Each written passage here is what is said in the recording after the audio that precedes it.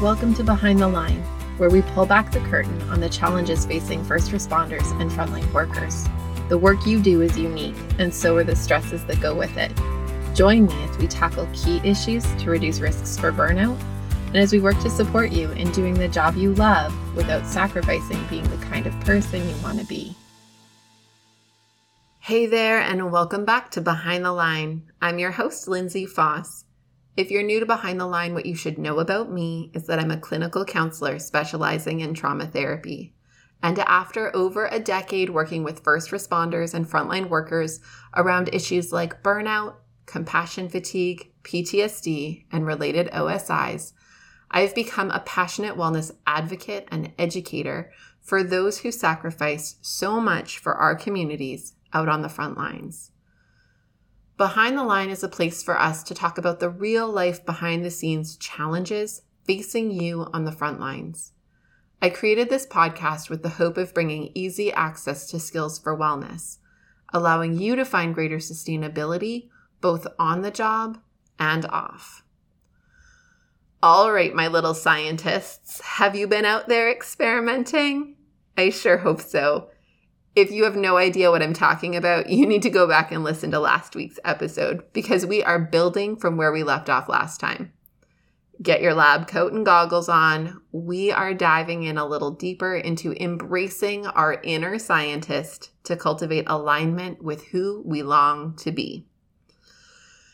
Okay, let's start off by doing a quick recap of what we've been talking about and a reminder of why this matters for us to continue breaking it down. As people, our tendency is to go into autopilot, especially when things get hard or life feels more intense. We hit a survival mode, and the days just seem to run together. We're in them, we're doing them, but we don't tend to feel like we're choosing who we are in them. We're just making it through by the skin of our teeth and then looking back wondering how we got here, to this place where we feel like a shadow of ourselves or like a totally different person than who I wanted to be. We can get stuck in this place and feel like victims of life rather than feeling like authors of our own lives. We've been talking about how to be more active participants in shaping the story of our own lives and working on skills to be able to walk the parts of life that come, whether I like them or not, but to engage them from a place that is present, mindful, intentional, and engaged, rather than being dragged along by it. 2 weeks ago, we talked about what it means and looks like to be in alignment with who we long to be, how to slow down and take a look at where we are, where we want to go, and consider the steps in getting from A to B. Last week, we talked about being a scientist and how the scientific method relates to daily living. We talked about the ways in which scientists work to step back and observe patterns and oddities to get curious about ways forward. Today, we're bringing our scientist selves along with us as we look at how to use the data that comes from our experimentation to learn, adjust, and experiment again. And the value this has in helping us grow and expand our sense of connection to ourselves, which then allows us to be more aligned and bringing a better version of ourselves to the world, whether that's to our work, to our partner, to our kids, to our friendships. We're a better version of ourselves when we are fully living into the people we long to be. And that gift is one we pass along wherever we go. If you have been feeling lost, disconnected, consumed by distractions, numb, listless, irritable, anxious, agitated, helpless, rudderless, these are feelings characteristic of survival mode. They are what emerge when we have tried to be too much to too many people for too long without leaving room for ourselves. We've talked about this idea before of being like a bank account. When you generously gift from your energy bank account to others, but never put anything back in, you are running in energetic debt. quickly. And there is no end to the demand on your bank account to give generously and often. Sometimes we feel like we are giving it. Lots of times it feels like it's being taken. We've been robbed. The process of considering alignment and experimentation involves asking questions about what might fill my bank account back up. What feeds my spirit? What brings energy? What replenishes? Or, at minimum, what limits the rate at which I get depleted? Last episode, I shared some examples from my own life, and what felt noteworthy to me as I shared them was just how small and simple most of them were. Taking a multivitamin, experimenting with when I exercise and what kind of exercise I enjoy most, trying out something silly like crochet. None of it is big or particularly complicated or time-consuming. It's really just slowing down enough and leaving my curiosity on that makes the difference. And honestly, what we're really talking about here is learning. The process of learning happens when we try something out, take information from that experience, and adapt that into what comes next. We learn whether we're conscious of it or not. Our brains are constantly taking in information, recognizing patterns, and adapting expectations to those patterns. For example, if I come home and I'm greeted by grumpy, snarky kids and a grumpy husband and a messy house over and over, my brain over time learns to expect this and probably creates an adjusted mood of being grumpy myself. If you are a brain and behavior psychology geek like me, you'll know that this is basic conditioning and the model for how we learn pretty much everything. Harnessing the power of learning gives us conscious level control over the factors and allows us to shape the outcomes. Let me say that again because this is really key. Harnessing the power of learning gives us conscious level control over the factors and allows us to shape the outcomes. Let me give you an example. Last spring, 2021, there was a break from many of the COVID restrictions and kids were allowed to start sports again. While my kids are young, we have a very active family and I have a husband with a bad case of FOMO who signs our kids up for absolutely everything under the sun. So there was this day where I remember looking at my calendar and 1 week it went from nothing, literally no commitments at all other than work, to the next week being completely covered in multicolored boxes with reminders going off every 10 minutes about someone needing to be taken somewhere for something. T-ball, baseball, soccer, dance, play dates, field trips, BMX, archery, baseball again. It was a lot. I literally had a momentary panic attack when I saw it all in front of me. My relationship to that level of busy is to want to run away, hide with a book under the blankets, and make someone else do it. But there was no one else to do it, so we went. But you know what happened? I noticed that it wasn't so bad. And I got curious about that. I got curious about what happened for me during these times that made it not as bad as I expected and honestly kind of nice and relaxing. Here's what I discovered that I didn't predict for. Yes, the getting to and fro was harried and I didn't love that part. But once I got settled and got the kids settled into whatever the activity was, I got to sit in my lawn chair in the sunshine and fresh air while both kids were happily entertained with minimal intervention needed from me beyond having granola bars in my pocket. And if I chose to, I could bring a book and read during warm-ups or when my kid was riding the bench. I could visit with other parents if I felt like it, or be antisocial and sit further away if I needed some quiet time. I could feel the breeze in my hair, the sun on my face, and the rootedness of being forced outdoors when I might normally tend toward being in my home. Being open to slowing down and being curious gifted me with some learning.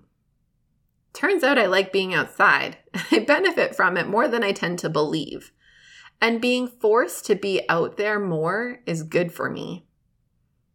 Being with my kids, but not having to be the entertainer of my kids is awesome and feels like more of a break than what I might otherwise give it credit for. Being busy on paper doesn't necessarily have to feel like busy when I'm in it. And having an e-reader in my purse and a lawn chair that lives in my car is the best idea ever. This experience gifted me with the ability to look at a full calendar, and rather than being quickly overwhelmed and having a panic attack about being overcommitted, I can look at it and think, oh, that will feel nice, or that will be a great break to catch up on that book, without feeling bad that I'm removing that time for myself from my kids, because they're equally entertained and happy to be doing what they're doing and are just delighted that I'm there to cheer them on. It is also gifted curiosity that can grow into other spaces of my life. For example, I've learned that I dream and goal set better when I'm outside. I'm often struck by great ideas and think clearer thoughts when I'm sitting there waiting for the baseball game to start. As a result, I keep a notebook with me at all times for moments like these. But I also got curious about testing out being outside when I do work that involves planning, goal setting, and vision development for my work. If you're on my social media and you ever see photos from my annual work retreat, you'll see my yoga mat rolled out on a dock overlooking a lake where I lay for hours on end planning the future of the clinic I own and the steps to get us where we want to go. Each week I take an admin day, and you'll often find me on a blanket down by the river in Fort Langley with my notebook, or walking one of the trails and finding a bench to jot down some of my thoughts and ideas. I've learned to adapt what has worked and invite more of it into my life, giving me more opportunities to flourish. And each of these are in themselves opportunities to notice what works well and continue to adapt and refine the process.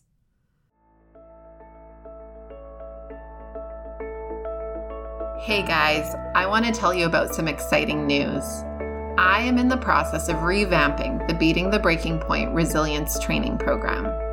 We are adding some amazing bonuses to the course, and I'm really looking forward to releasing the new and improved version of the program in the new year. Now, I know the new year is still a ways away, so why am I telling you about this now? Well, because we are going to run one last promo for the course, and I want you to have the chance to get in on this. From October 18th to 27th, you can get the current Beating the Breaking Point Resilience Training Program and Survival Guide for $100 off the regular price.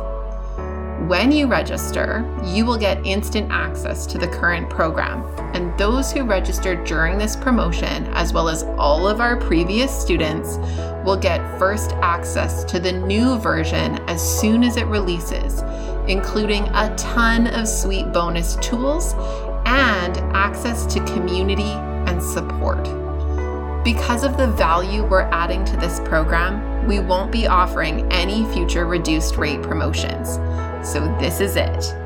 If you have thought about jumping in, I hope you will choose this time to invest in you. Links for more information and the link to register will be in the show notes. Now, back to the episode.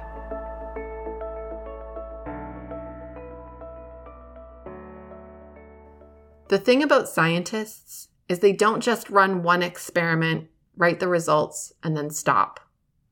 They ask new questions, better questions, more informed questions because of what they've learned so far, and they use it to keep on learning. They invest not in the specific outcome, but in the process of curiosity and learning.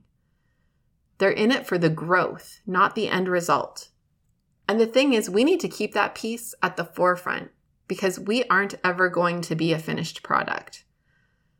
The truth about life is that it keeps changing, and the truth about people is that we keep changing because of it and within it. What fit and aligned for you as a teenager probably doesn't fit or align quite the same way today. That doesn't mean it didn't align way back then. It just means that you've grown and need to have what supports you grow with you. It might look like aspects of what once fit for you, but it might have to be adapted to fit who you are now and what your life looks like now. And it might be brand new things you've never even considered before, because that might fit better and be more aligned than you ever could have suspected. What I'm saying is that you need to be willing to try. And when you feel like you've found a sweet spot, enjoy that, but don't get complacent in it. Keep observing, keep noticing, keep being curious, because that sweet spot can be amazing, but it won't last forever. And if you keep your curiosity on, you'll notice when it's not so sweet a lot quicker and be able to adapt more effectively than if you get complacent and fail to notice that things aren't feeling like they fit for you quite the same way. To some extent, I see this showing up for a lot of the clients I work with who struggle with low-grade depression. They keep doing what used to work and fail to account for the fact that it's not working anymore. They feel caught and have low energy, and so to try new things, stepping out of the routine and comfort zone feels so hard and uncomfortable that their depression just won't let them do it. But then that continues to feed the depression, and it's a downward spiral of stuck on top of stuck on top of stuck. If we can be open to curiosity, we can catch it earlier, adapt it, and find a new sweet spot rather than getting caught in that spiral. I know we talk about intention a lot, and it's for good reason. Being an engaged participant in our own lives really makes the difference between a life lived and a life well lived. We need to have our eyes open. We need to be seeing and noticing what's going on for us and around us to be able to be active in shaping the story of our lives. Being passive to this allows everyone and everything else to tell our story, to decide who we are. If you want to be the author of your story, you have to own it. You have to sit down, look at your character, and make choices that shape that character to be the fullest version of themselves. Life will try to convince you to put down the pen and just hang on for the ride. And it's your job to do the hard work of sitting down each day, grabbing the pen back, and writing the story. Just like a book character, you'll face bumps and hardship. It will test your character and shape you. But you can be active in that process, and you can intervene on behalf of yourself to support an ending to the story you can feel proud of. If you want some help writing that story, I want you to consider registering for the Beating the Breaking Point Resilience Training Program. You already heard that we're running one last promotion of this program this week. But what you may not know is that those who register will now get access to the new bonuses we have planned to release in the new year, along with instant access to the core course. Among the awesome bonuses we're working on, those who register will now get access to monthly group Q&A integration calls with me, where we ensure that what you're learning goes beyond head knowledge and really gets applied into your life. We will also be opening up a private community to connect and support, along with some other bonus tools to support your mental health and general wellness within frontline work. The course includes 7 video lessons that walk you through a step-by-step guide to resilience, and the survival guide helps you personalize the skills so you walk away with a deep understanding of what serves you as you serve others, and a clear action plan tailored to you. This course is always available, but now until October 27th, you can register for $100 off, and you can find the link in the show notes. I really hope you will let me join you in your journey in writing your story. As we wrap up today, I want to remind you to please reach out and connect if you have any questions or feedback. You know I love hearing from you and shaping this podcast to echo your needs and interests. I love hearing about what you're working on and how you're using what we talk about on the show. You can find me on Facebook and Instagram at Lindsay A. Foss, where you can follow me or tag me, or you can email me at support@thrive-life.ca. To those who love this podcast and share about it to those you know, I just want to say a really big thank you. I so value you helping us in making a difference for other frontline helpers who risk so much to serve our communities. Know that we can be found online on our website, on most major podcast platforms, as well as on YouTube. We make all of our resources available to you because the work you do matters. But more than that, you matter. And we want to make sure you have what you need to keep up the good work at work, as well as in your real life outside of the work. So use it and share it. And until next time, stay safe.